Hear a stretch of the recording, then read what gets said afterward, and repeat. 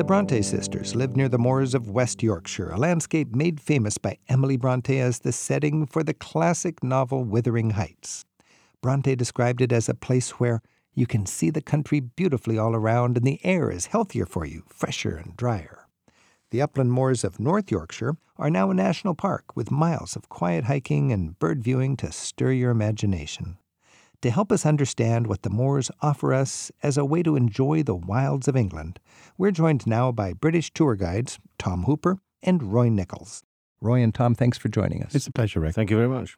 Roy, people refer to the moors, but I don't think they actually know. In fact, I don't know for sure exactly what it is. What is a moor? Well, it's easy to define. It's an upland area where there's high rainfall, you have a very acidic soil, and the combination of the two, the acidic soil, the high rainfall, poor drainage, give you a very impoverished soil.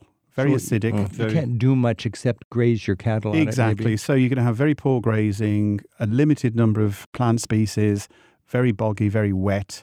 And so really sheep are the only thing that actually survives. The two big species you'd expect would be the common heather, Calluna vulgaris, which is very common in most moors, and also bogs, which are dried out to make peat, sphagnum moss that has died. Now, it's my sense that there's a heritage that these things were sort of public property, commons, areas where anybody could graze their cattle. Well, they were for a long, long time through the medieval period, but then with the rise of the great estates created by the great industrialists of the 18th and 19th century, they started enclosing much of the common land throughout Britain, particularly in England.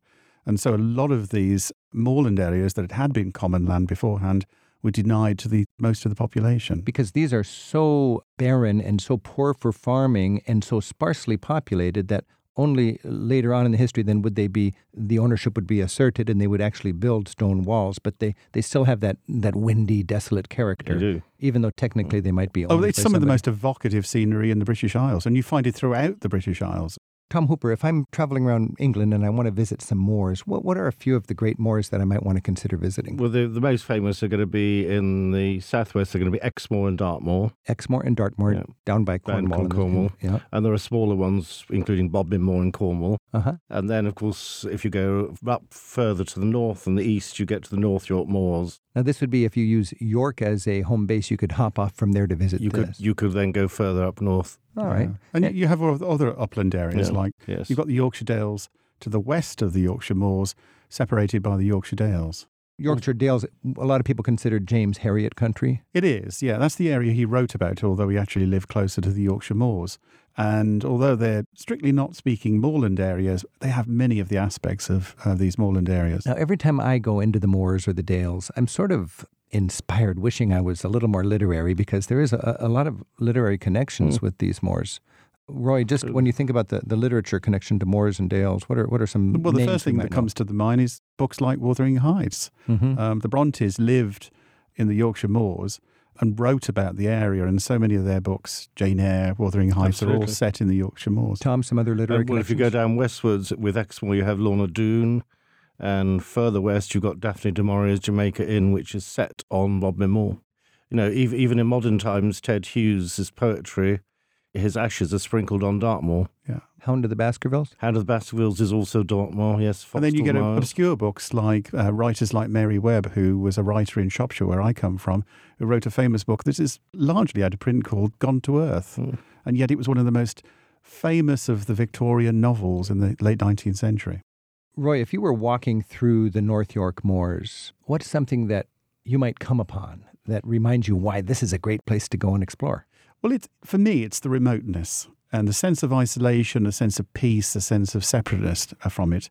It's a very ancient area, of course, and in fact, North York Moors has one of the most famous, the Roman roads running across the... You can actually see Roman cobbles, Roman paving stones. Yes, most Roman roads were actually sort of gravelled, but this is actually paved, and for a stretch of several hundred metres, you can actually follow the Roman road. Tom Hooper, what's a sort of an evocative moment you might find in a moor? For me, it's the windswept desolation of it and walking through this extraordinary, as you walk, you disturb the heather, it smells, and you come across suddenly a tiny prehistoric remain or something like that, and it's completely unexpected. Nobody is around. It's utterly remote. It's your private It's discovery. your discovery. There's the wind, there's a few stray sheep. Yes. There's a stone circle that nobody knows about. The Brits love their Ordnance Survey maps. Yes. Are those still the tool to take? They are still, but if you wait a little while, the paper ones will disappear and it'll all be with technology. So you can get your Google Map going. And, okay. And Ordnance Survey will be on the Ordnance Survey. You can get an app for Ordnance Survey. Okay. Because I just love the old-fashioned Ordnance Survey maps, but I would imagine now you get an... Well, it's an app. An application for a tablet, basically, and you can download the maps from that. All right. I agree with you with the paper ones, by the way, because there's nothing like rain soaking through a paper map. And then you feel like you're really earning the wonder of it all. Can I just give a vote for the old paper ones, because you can get them vinyl covered these days. You so can. They don't disintegrate in the rain, and there's nothing like a real book as opposed to a Kindle. There's nothing like a proper map. But maps are really important on areas like the moorland areas. Oh, yeah. Because they can become very, very dangerous. Yes. Tom's mentioned the peat weather bogs. can change. Rain can come down, the mist can come down, and you need to be able to accurately navigate. Of course, funnily enough, some of these are also places where the Ministry of Defence have sites. That's right. And they are not mapped much at all. You don't want to stumble onto a bombing site. But it's which you can easily do in areas like Dartmoor and the Northumberland moors. I remember once trying to tape a TV bit, and I could not get my bit done because there was all these explosions going off behind me, and we chose a very scenic area that happened to be a the military love scenic areas. Why is that? So now, what's another tip if you're going to enjoy? What were the handful of most important tips if you're exploring the moors? I think the other thing is you have to at some point come off the moors and into the villages and the moors, because they are gritty, whether it's granite or some other stone. And these villages have a character themselves and are always welcoming. Nothing like a pub with a good fire. And it doesn't matter where you are, whether it's the Yorkshire Moors, the Yorkshire Dales, or down in Devon.